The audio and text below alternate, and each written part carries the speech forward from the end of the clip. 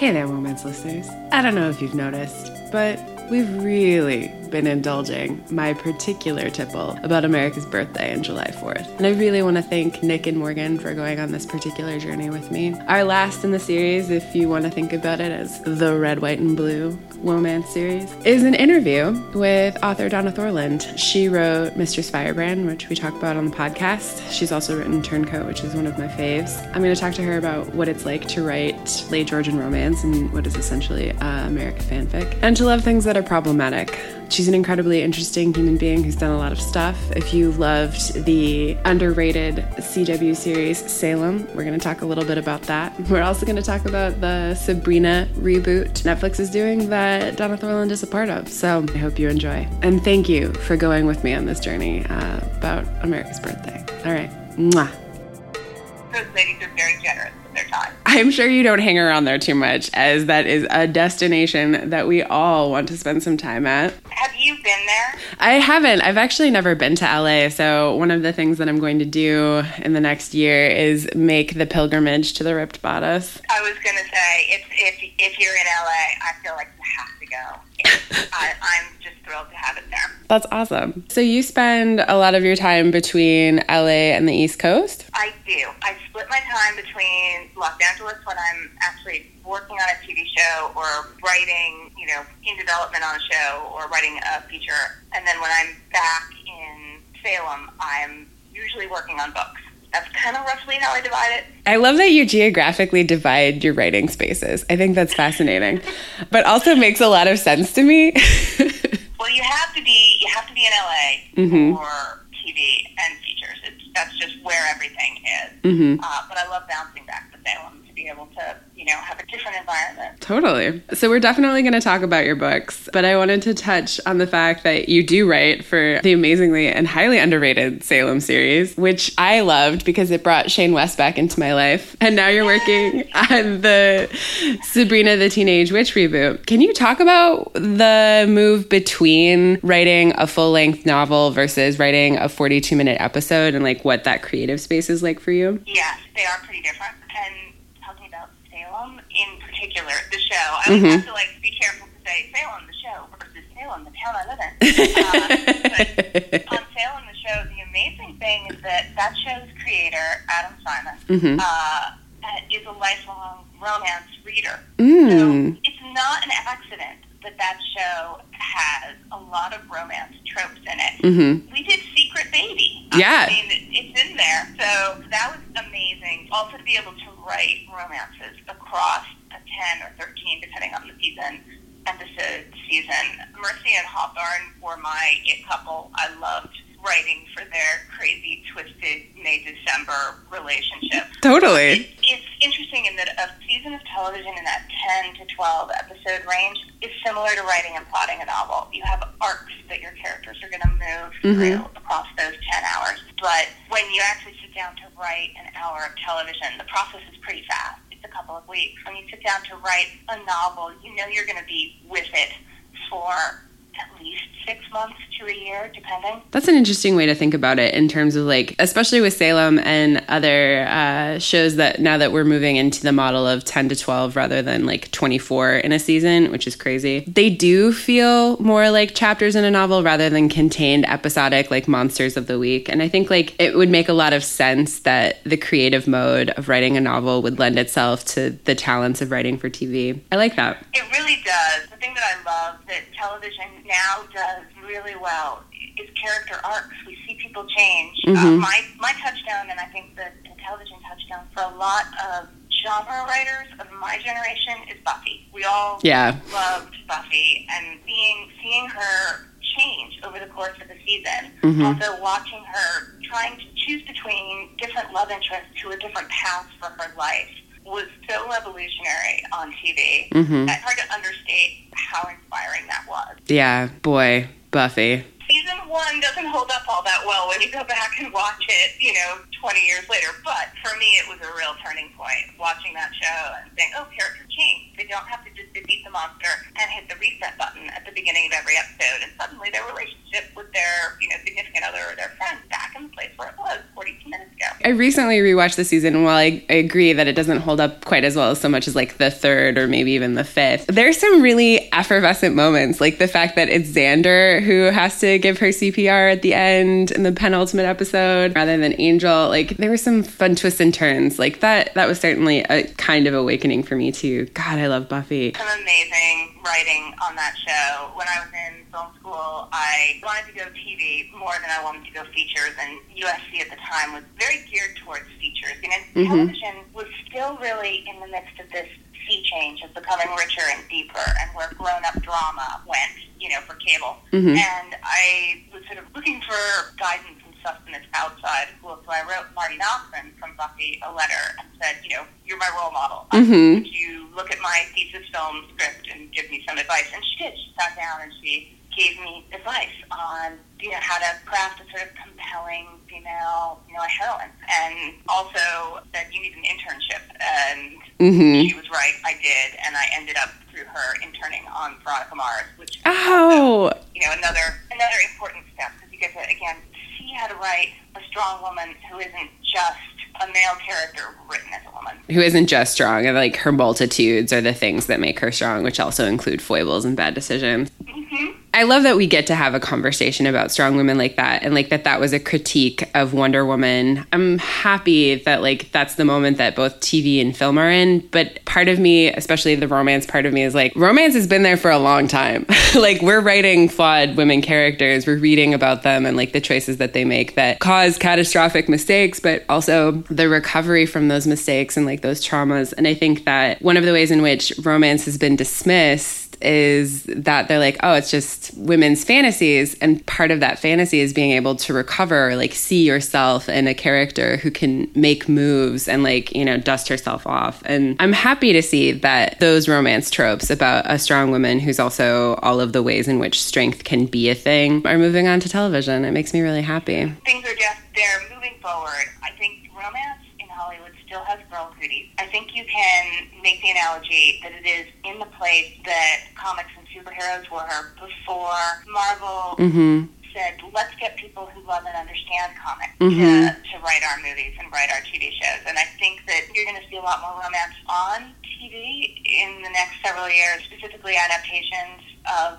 books you love. I'm in development, so I can't say series, but it's one that we all love. And I think readers would be, and from an author who's in that same space between historical fiction and historical romance, whose books I adore, and I, you know, fingers crossed, we will make it to air with some characters that people really love and are more closely identified with romance than Outlander, because I think Outlander, it is romance, but the books have been marketed as non-romance and identified as non-romance for so long. So I don't think that's not the flag on the moon for us yet, but it's coming. Ooh, I love that, flag on the moon. So jumping right in, like, your work is sometimes classed as just historical without the romance appellation, but you always end with a happily ever after, and it takes us a long time to get there, and there's a ton of angst, certainly, and sadness between that first meet cute and where we end with our hero and heroine. And your covers are, I love your covers. Whoever does your cover art does a really good job, because it's just, you know, a woman in a Georgian dress, and, you know, like, the lighting's all great. Do you want to class yourself as a romance writer? Like, what's the consequence, good and bad, of like living in a sort of liminal space between genres? I think of myself as a romance writer. I embrace the genre because I believe it's the most subversive genre there is. You go all the way back to Greek comedy, and, you know, you take it straight through Jane Austen and into the screwball comedies of the 30s. Romance is subversive because societies control people by telling them who they can love and how they can love. And romance is a genre basically about revolution. It's two people remaking the world by choosing who and how they love. So I think of myself as romance. Penguin were, you know, the people who came forward and said, we want to publish this as is. We had offers from romance editors who said, we love it, but can you take out the war, the major character death that I won't spoil for people who haven't read The Turncoat, and, you know, the danger and references to sexual assault. Remove all these, and make it not about the war, and we'll publish it. And that, to me, me wasn't the book I wanted to write. Right. And Penguin said, we'll publish it as is, and please give us 3 more. So, and I respected their choice to say, we think this should be shelved with historical fiction and that romance readers will find it. Mm-hmm. But the downside is that it is harder for romance readers to find the books. Mm-hmm. They're not shelved with romance in most bookstores. Yeah. Even though I feel like they appeal equally to both audiences. I agree. I mean, that's one of the things that we talked about when we were talking about Mistress Firebrand, and like all of the ways in which the historical details, it doesn't shy away from the gritty, makes it feel like a non-traditional romance, but like the beats of traditional romance are hit so perfectly, like obviously it is. It's just meatier. And it's one of the things that I really love about your work. I'm so glad. Oh my God.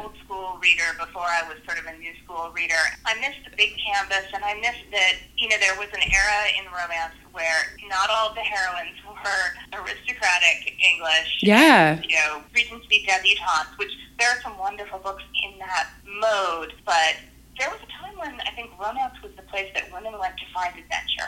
Men could read all kinds of adventure novels. Mm-hmm. Their heroes could travel the world, and they could meet interesting people and have sex with them. And, women could do that in the pages of The Flame and the Flower. That was where you went to see a heroine who, ran around the world and did interesting things. That's really interesting that you see yourself as like an inheritor of like Kathleen Woodiwiss or like a Johanna Lindsey. And like, I think that's really right. That's really right. It's an adventure story. It's a war story. It's all of the ways in which you can feel those things, and like the excitement and the anticipation and the real fear that comes up. It like doesn't have to be an embarrassment in a drawing room. It can be across a battlefield or across the, barrel of a 18th century gun. Oh my God, yes. Oh God, I love Rebel Pirate. I'm so glad. I really love all your books. Since I live in Salem, so yeah. Oh my God. So good. So I will tell you that I found Turncoat and then the rest of your series after an incredible binge of the AMC TV show Turn. And I was like, yeah, it was like one of those moments around this time of year, because I'm obsessed with the 4th of July, where I just couldn't get enough of the revolution. So I binge watched Turn, and then I went to the internet and I was like, I need more of exactly this. And the internet turned up Turncoat for me, which was really exciting. And all of this was before Hamilton hit their brainwaves. So what's it like for you to be at the vanguard of the revolution and like this Georgian era resurgence in our popular culture? I'm so glad it's happening. It was really tough. I mean, the book sold in 2011, mm-hmm. and at the time, most editors you talked to said, ooh, the American Revolution was tough. People don't like it. They don't like the era. They don't like the fashions. They don't think it's sexy. They're so traumatized by badly taught, American history classes in high school, and the hangover from the bicentennial. I have this fabulous black male photo of my older brother and his wife in these Rev War reenactor costumes. Oh my God, yes. Bicentennial from '76. When like all the women's dresses didn't look like dangerous liaisons, which they should have. They didn't look like they should be strolling the gardens in Versailles. Mm-hmm. They looked like apple dumpling dolls. They looked like, frontier Little House on the Prairie dresses, which is not 18th century America at all, particularly among the revolutionaries. I mean, right. Hancock was a peacock. You look at the gowns on Mercy Otis Warren and Abigail Adams. Mm-hmm. These are women of fashion and taste, and the world of Copley's portraits. And I thought, how do I convey this to readers who are convinced they know what the revolution looks like and that they don't like it? And I was really lucky at my wonderful, wonderful editor at Penguin, Ellen Edwards, said, well, you're a filmmaker. Mm-hmm. Why don't you think about doing a book trailer? And I thought, okay, sure, I'll do that. And my only experience with book trailers was film school friends who had done the big viral trailers for Pride and Prejudice and Zombies and really large productions. So I said, okay, I'll do that. So I went out, grabbed a bunch of reenactor friends, shot something at a historic house, and thought, okay, this is helping. But then how do we do that with the covers? And Penguin was great there too, because they did an initial cover shoot that was a very sad woman looking at her shoes amidst flags, and I said no. She's wearing a Civil War ball gown that's notorious in publishing circles that turns up on every photo shoot when you're not highly specific about what you want. That's so funny. And so we went back and we said no. Let's get some real fashion on these covers. So I'm grateful that they did all that, but it is sometimes an uphill battle. especially early on, to say, this is as sexy and as exciting as the Regency, maybe even more so. Oh, totally. Yeah. And like the way in which, like, that's one of the things that I think is really important to talk about, especially in historical romance. The Georgian era is a much freer era for women. Like there's much more turnover in intellectual thought than the Victorian and even the Regency. Like the Regency comes right after it. So like there's still a soupçon of freedom that came with the Georgian era that's about to be curtailed massively by the Victorian. But like that's something that is really exciting about the kinds of conversations women get to have in romances that like don't feel anachronistic in your books, because like intellectual thought and like Mary Wollstonecraft and the rights of women, all of this is like fairly contemporary to the thing that's happening in 1776. Those ideas are germinating in all circles. And I think that's what's so exciting about this era, and like one of the really unplumbed depths of the Georgian era in general, where it's like women are doing really awesome things. And like your character, the widow, who is incredibly sexy and incredibly terrifying. Like this woman holds no bones about murder or anything else. And I love that about her. One of the things that we talk about in Mistress Firebrand is that all of your characters are really complicated, and there are no really clear villains other than like General Burgoyne, because everybody's so complicated. Not come off well, does he? No, not at all. And like he shouldn't. He's grotesque and feels a lot like the conversations that we're having around Harvey Weinstein. You didn't base him on Harvey Weinstein, did you? I did not base him specifically on Harvey Weinstein, but a whole lot of, a career in the entertainment industry ended up in Mistress Firebrand. Yeah. And the compromises that Jenny has to contemplate are the ones that women still face today. There are plenty more Harveys out there who haven't been unmasked. It remains, the numbers for women in the entertainment industry are shameful. We direct fewer than, I think, maybe 8 or 9% of box office features in any given year. We write fewer than that. If you want to be a director of photography, we shoot about 2% of studio features. The numbers are better in television, and that is really heartening. And there's real progress being made there. But features are tough, really tough. And that's a huge part of our popular culture. It's being shaped entirely around visions of men instead of ideas about women. For sure. And like every part of it too, I think that's one of the things that's an important conversation around Me Too that needs to be happening. It's like, not only is it, directors of photography, but it's also editors. And like at every stage in this feature film industry, women's voices are curtailed or put aside or like totally absent. It's funny, I came back to romance because I was in film school, and I had been a romance reader as a young person, and I'd gotten way too cool for school to read romance at Yale and in my 20s, and I basically stopped. And I think it was maybe like 2004 or 5, I was at USC in the MFA film production program, and you'd workshop script, and my class was very male-dominated, it was 2/3 guys, 1/3 women, and you'd sit in classes and you'd propose story ideas, and when they were about women, you'd have these conversations where most of the guys in the room would say, haven't we heard that story before about a woman who triumphs over obstacles, who's underestimated by society? And we're like, yeah, no, not that often. And they'd say, well, there's Erin Brockovich. That was their answer to everything. There was Erin Brockovich. Your movie. Thank you for my one movie. I went back to reading romance at a time when, and it was thrilling because, the internet was exploding with blogs like, Dear Author and Smart Bitches, where people were really interrogating why we read romance and formulating a sort of feminist theory of where the genre came from. That for me was my race home at the end of the day and sit and read the latest blog post and, read a new book, discover a new author. Yeah, I think that's what's really interesting about the way in which romance readers and authors are really dismissed as, like, you called it girl cooties earlier. And I think that's really right. But like romance readers in particular are super loyal. They're super critical thinkers about what they like, what they don't like, and how tropes can be subverted but never broken.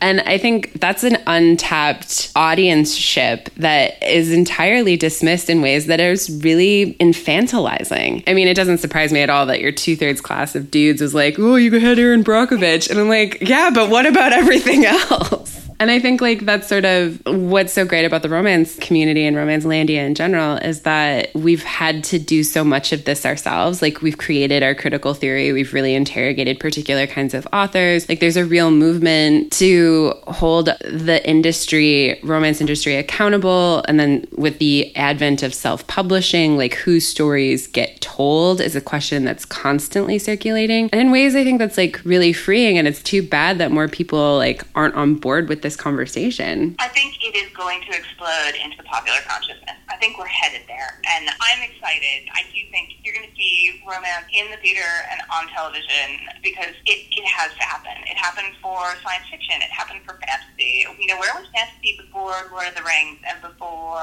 you know, George R.R. Martin and Game of Thrones? It was in the cultural subcontext of Ladyhawke, Legend, and The Dark Crystal. Yes, I was going to reference Hawk the Slayer.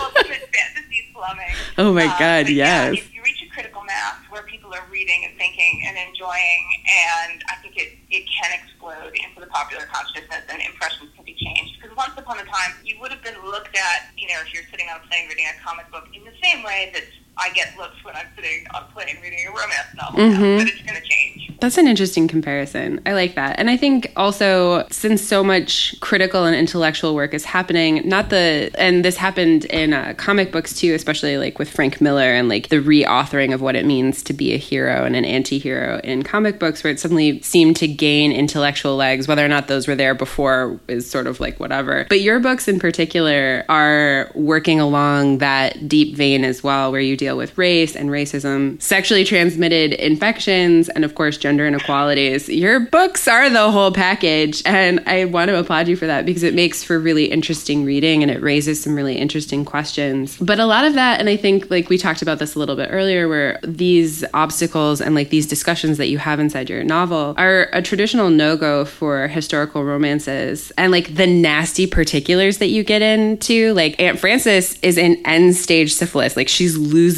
her mind, and you make her illness a really important subplot, not only for her, but for all of the characters in her orbit. And I was wondering why you chose to do that. I want to say up front that I do think publishers underestimate readers. They underestimate romance readers and what they want to read. I do think that some of the no-go areas are often no-go areas just because it's easier to play it safe and know that a book won't contain anything that will instantly turn people off. And admittedly, you know, syphilis is not in the blurb on the back of Mistress fucking but, you know, it's the ultimate metaphor for love can kill you.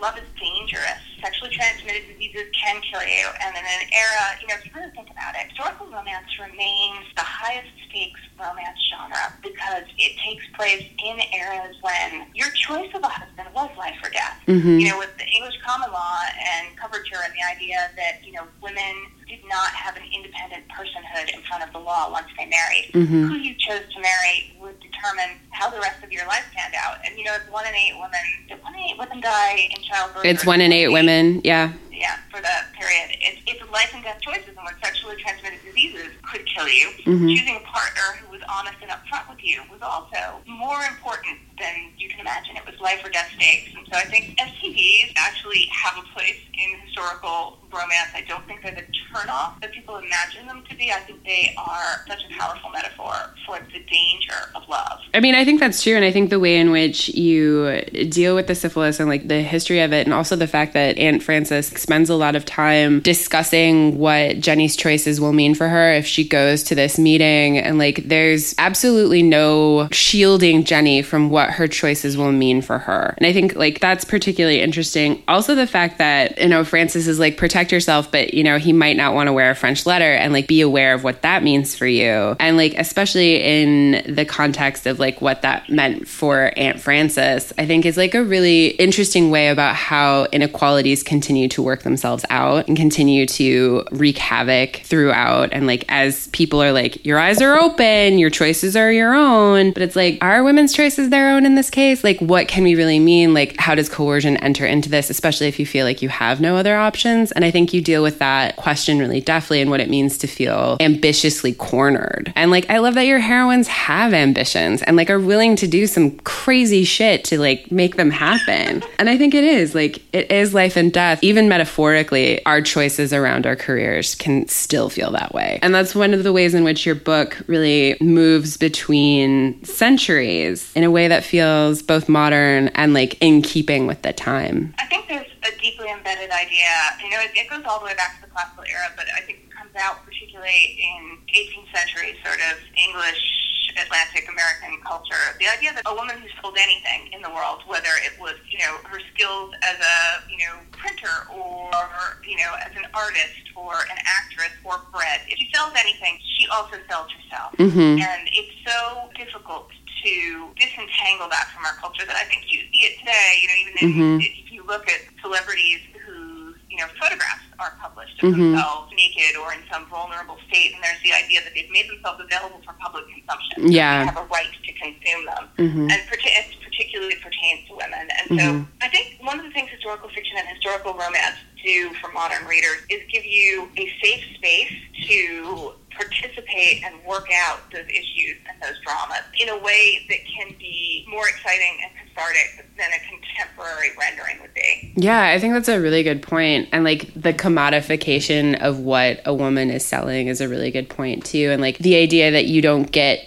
to erect those boundaries once you've sold the first thing. Yeah, that's really powerful. I love that. One of the reasons why I wanted to talk to you about Mistress Firebrand in particular is because there's this conversation in romance right now about it being a particularly lily white space and maybe even an unintentional space where neo-Nazis and white supremacists can find stories that reaffirm their feelings about England in particular, but also America. And in Mistress Firebrand, your hero is decidedly not of that mold. He's not a British lord. He's a second son. And even more than that, he was born on the wrong side of the blanket. As you say, I love that phrase. Severin is Native American and a British officer to boot. I wanted to talk to you about why you wanted to have a hero who looked and sounded like Severin with his family history and everything else, and like why that was important to you. There's a lot of things in there to unpack. One of the things that particularly we do as women when we write historical fiction is we let ourselves back into a narrative that we've been slowly written out of. And I think that that's true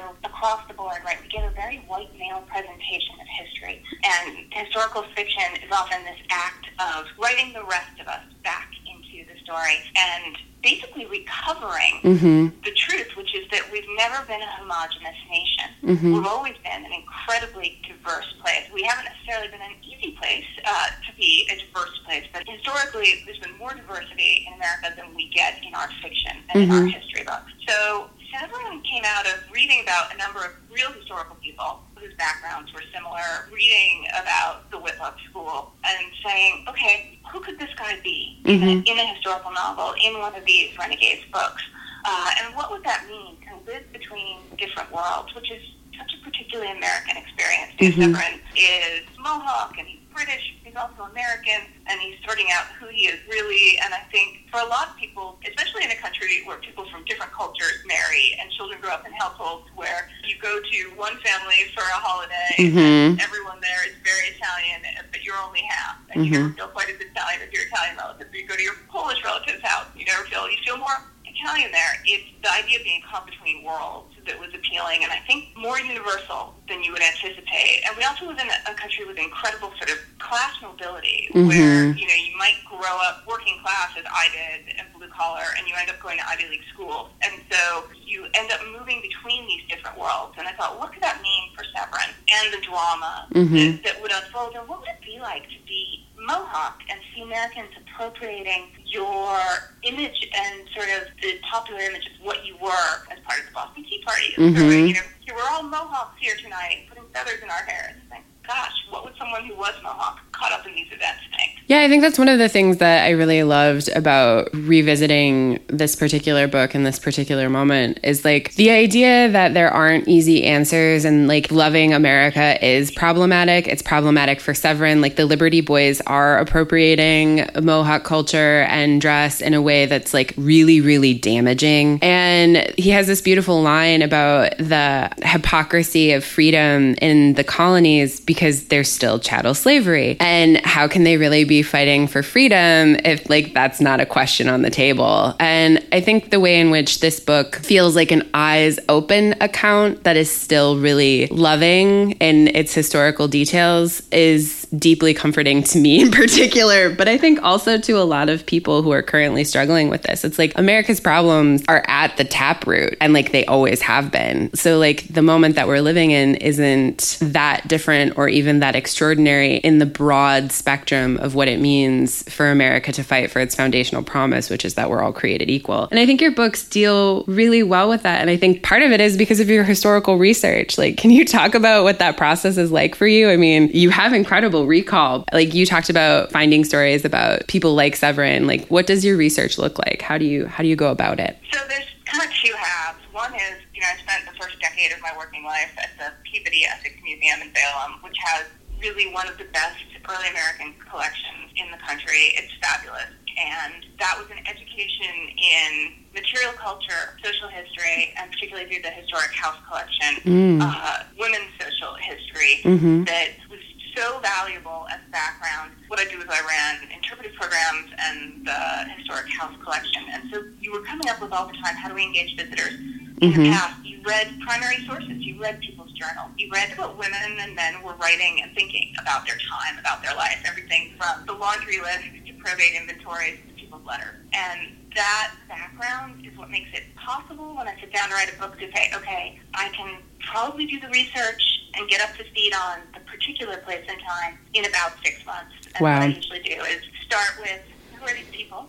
Who's like them in history? And try to read as many letters and journals as I can to understand their voices and really sort of get inside their psychology. And then try to also deep dive on the material culture, because colonial New England, Salem in the 18th century is not the same thing as upstate Dutch colonial New York in the 18th century. From what people ate to how they lived to literally how they put their houses together is different.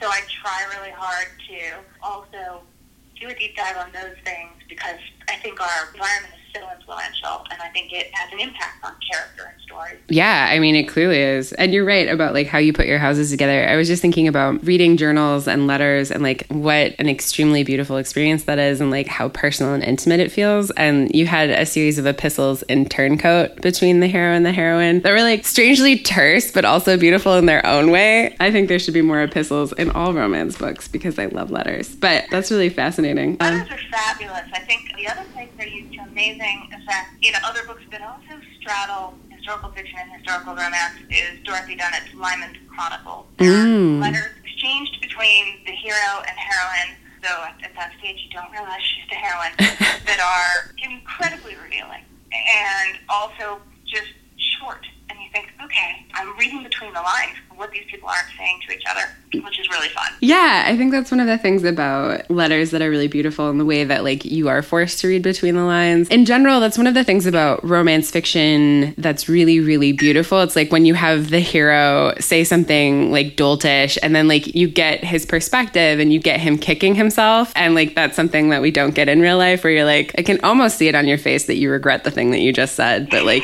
you don't have the capacity in this moment to say that you regret it yet, and you will. And like one of the things that's like always truly lovely about romance novels is this dual perspective that we get. And I think you deal really well with that, especially with Severin and his real attention to Jenny's safety and her consent, especially like in that scene where he's been fantasizing about her tying French letters onto his person. And the thing that I love most about Severin and his perspective is that he's never interested in like taking ownership of Jenny's autonomy. He's interested in making sure that she has it. And like that's allyship in practice. And I think you write that really well. And it also feels incredibly modern. And I was wondering how you approach a scene that feels like a conversation that we're having right now, like through the tenor of Me Too, and how you write a scene like that in terms of the 18th century. It's funny because the scene was, and I got my husband's permission to share this story. The scene was inspired by, early on when I met him, I'd never used condoms before.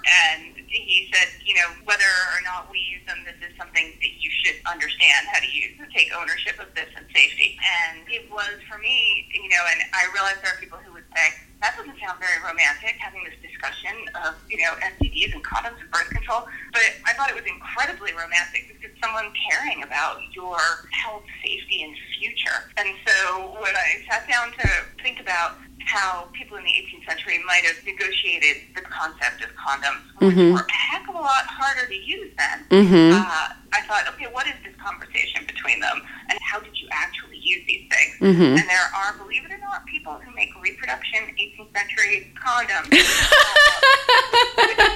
There's a reenactor specialty for everything, I guess. Oh my God. The mind-blowing thing is, they were tied on with ribbons, and sometimes they had illustrations on them. And I thought, oh, okay, I guess that's marketing, packaging, right? Yeah. There's nothing new under the sun. That was another research rabbit hole to go down. What does an 18th century condom look like? What is it made out of? Oh, and they're completely papery until they come in contact with moisture. And you just think, okay, this took some thought. We need to have a conversation about this. Yeah, that conversation is so funny. And what a beautiful and sweet story about your husband. I love that. And I super agree. I had a very similar experience where it's like, your safety matters in this moment. And like, we need to have a conversation. And like, I hate it when people are like, oh, active consent, it takes me out of it. And like, no, it doesn't. And if it does, you're a terrible person. Like active consent and like what it means to be in a moment and saying yes and checking in with your partner is extremely sexy. And the idea that Severin won't have sex with her because she doesn't have protection is also super sexy. The hottest non-sex scene. Yeah. I think understanding that love is partnership and not possession is one of the things I think that it separates old school books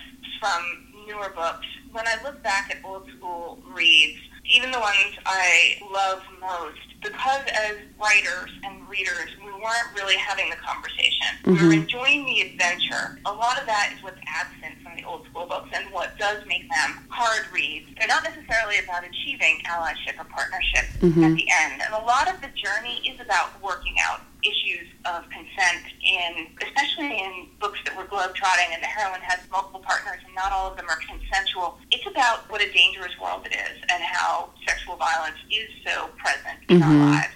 More so than it is about a journey towards allyship or partnership. My Hard Limits book that I read and I just said, ooh, no, cannot do this, is Stormfire, Christine Monson. It's all horror and terror and terrible things being done to the heroine by the hero. And you compulsively read it. It's page-turning because her danger is so great and you don't get the reward of allyship or partnership at the end. Yeah. You're there for the journey because the journey feels dangerous and real. Yeah. That's also one of the pleasures that you get to enjoy about romance, where like the danger is real and heart palpitating and terrifying and awful. And like there's a memorable scene in Turncoat that like I almost had to put down because it felt those things, but like that's the pleasure of it. Like I can put it down and come back to it later in the safety of my like warm and safe bed in Chicago. And if I want to, I can skip it entirely. And like the way in which the access of consent and like what I can consent to inside of my own pleasure, inside of romance, I think is also one of like the paratextual conversations that are happening around what it is to recognize, enjoy, and further your own pleasure inside of these spaces. And like the mental space that's created, the work of partnership between an author and a reader in those spaces is like really alchemical and beautiful. And I think you're right. When something is a page turner, and even as you want to look away, there's something there that's like addictive, maybe. But there's, I think, also something whereas sort of women who do face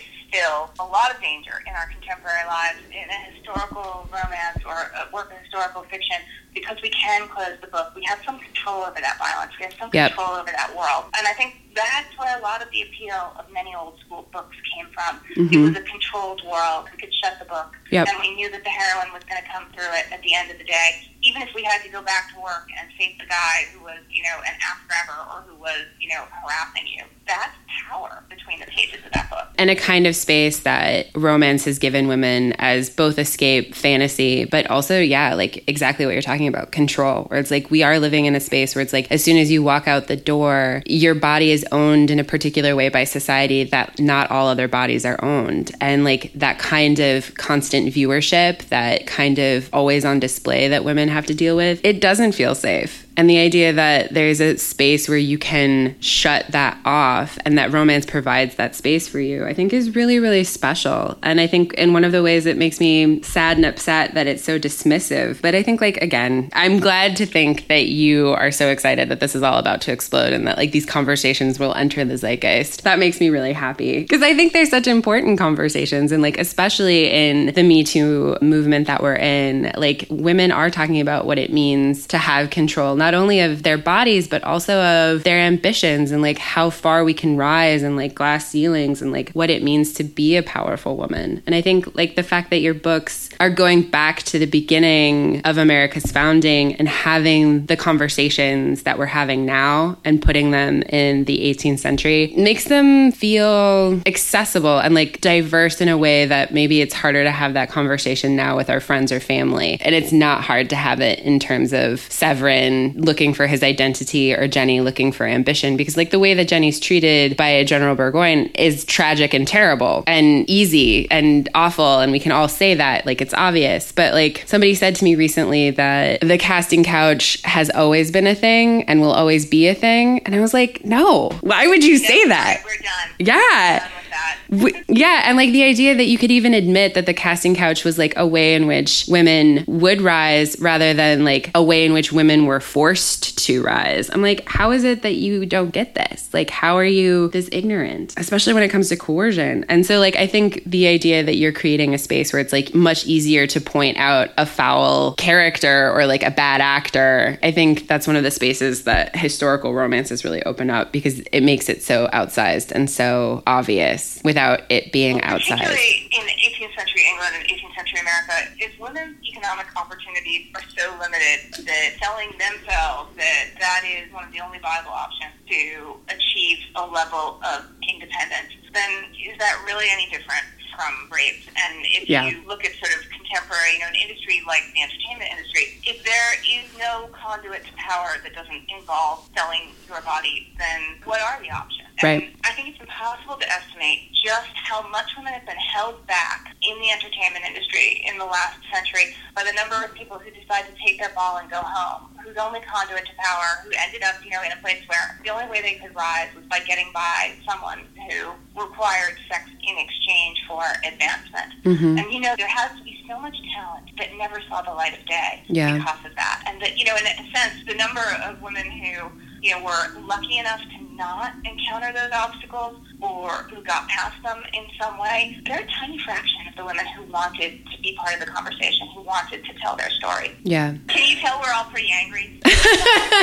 Angry women are angry. Yeah, and we're all angry together, which is why having this conversation with you sort of lessens that anxious, angry, furious rage inside of my chest that rattles around and has been rattling for quite some time. And I think one of the things and why your writing feels so personal to me is because I do really love the 4th of July and I love America's Birthday and I love the musical 1776, and finding your work was cathartic for me last year and the year before in a way that I probably don't have words to describe, because it felt like all of the things that I feel about America, where it's it is a problematic place, but the first mosque was built here in 1664. We've always been diverse. We've always been striving to make the promise of liberty and pursuit of happiness true for as many people as possible. And there's this incredible quote from one of the first Black congresswomen where she was asked to be on the Nixon impeachment panel. And she has this beautiful speech that begins, "We the people has never included me. It hasn't included me because of the color of my skin. been. It hasn't included me because of the gender that I am, but I believe it will include me. And it is my work to make it include everyone. And like that striving, that reaching, that constant struggle of equality is such a hard thing to reconcile with the America that we have today, where it's like, it does feel like we're making incredibly terrible strides backwards. And like reading about Severin and Jenny and their struggles feels so modern and feels also at once like this is who America's always been. It's always been diverse. It's always been a little bit scrappy. It's always been searching. And I think like that's a gift that your narrative gives those of us who are so sad right now. And I wonder, well, I think go ahead. Take comfort in knowing that when we read what the founders and women of the period and founding mothers and fathers were writing is they knew that the struggle would never end. It's baked in from the very start. That's why they created a system in which we have a nonviolent revolution every 4 years and go to the polls. And that's, I think, where hope comes from, is knowing that these people, and some of them were already thinking about universal suffrage for women. Many of them were already abolitionists. Many of them, I mean, Thomas Paine proposed a basic minimum income in the 18th century. These ideas were out there. They weren't all achieved, but people knew that the struggle would never end, that we live in a constant state of revolution, and that to continue to sort of expand the rights that women have, that everyone has, is something that we are in continual process with. There will always be forces of backlash. There was a profoundly conservative period following the revolution. Everyone was nervous. What was going to happen next? And the French Revolution was terrifying to everyone following art. And yet, here we are. We've made progress since then. We're going to continue to make progress. The revolution is a process, not an endpoint. Is that why you're so attracted to this particular time period in your novel writing? It really is, because you realize that they knew the struggle was baked in from the start. And that always feels incredibly hopeful. That they would just persevere on. And then, Thomas Paine died in obscurity. Yeah. But for him, the revolution never ended. He went around the world seeking revolution. Yeah. And the struggle was worth it for him. As it should be for all of us. So how do you celebrate the 4th of July, if you do? We do, and I'm on a brief break from Sabrina this week, so I'm home in Salem, Massachusetts, and we have a terrific fireworks show and pops concert that takes place on the Long Wharf, which historic wharf from the sort of great age of sale and trade in Salem, and pretty much the whole town walks down there, and we sit on the steps of the Custis House where Nathaniel Hawthorne wrote the Scarlet Letter and dealt with all of his early American guilt. And we watch the fireworks and hang out with our neighbors, and it's pretty terrific. That does sound super terrific. I'm very jealous. I'd like to go to the East Coast for the 4th of July sometime. It's all great except for the humidity.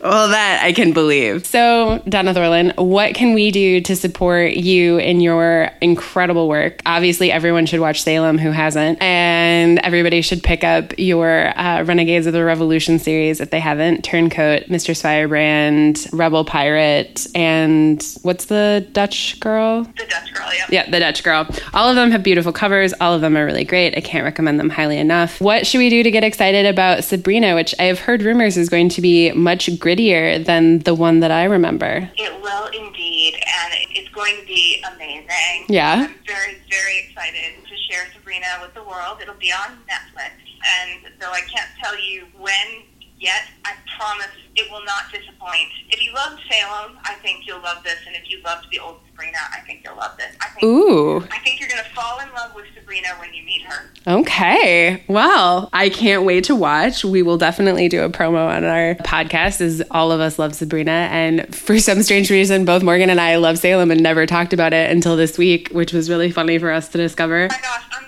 so thrilled, because that show is so much, it's full of romance. Yeah. About women and power, and I hope more people find Salem in its streaming incarnation. I hope so too. I think it's going to be a real sort of The Expanse, where it's like Sci-Fi didn't know what to do with it in its first season, then it hit Amazon and people exploded over it. I think Salem's going to be a slow burn like that, I think, because it's just so fun. It's super fun, and for people who love gothics, especially romance readers, we've got your secret baby. Come talk to us about secret babies, separated lovers. It's got it all. It's got it all. It really does. We got your May, December. We covered almost everything. Oh, yeah, cross-dressing, yeah. Interests. Yeah. It's so good. Oh, it's so seedy. I love it. Donna Thorland, this has been such a true and everlasting treat. I cannot thank you enough for being so flexible about this interview and for being so generous with your answers and your time and for sharing your work with all of us. You're an incredible creator, and this has been a dream come true for me to talk to you. Oh, thank you so much. It's been so much fun. This is my romance fix for the week. Good. What romance are you going to be reading in your time off, if I can ask? Right now I'm reading something that's not typically category romance at the moment, but it's fascinating to me. It's reading Above Suspicion by Helen McGinnis. Ooh. Who was, the queen of espionage fiction, totally gendered espionage and everything, Jean Le Carré and Ian Fleming. She wrote espionage novels in the, I think, 1940s and 50s. Many of her books were turned into movies. This one is her first, and it's set in the summer of 1938 in Europe, Germany, Austria, on the eve of war, and the premise is a couple. So it has this romantic element. Mm-hmm. She writes beautifully about partnership. This couple, who are academics, are asked by a friend who is a spy to travel into Nazi Germany and make contact with an agent that they have lost touch with. And the reason these two are chosen is they are harmless-seeming academics who hike in Europe every summer, so they are, as the title says, above suspicion. And it's just delightful. That sounds great. I will have to check that out at my local library. That sounds really good. Worth seeking out. Thank you so much, and have a happy 4th of July. Thank you so much. That you have a wonderful 4th of July. I hope that everything that you've foretold about romance bursting onto the scene comes true. And I'm excited to watch your work in the future. Donna Thorland, thank you so much for being a part of Womance today. Thank you. Take care.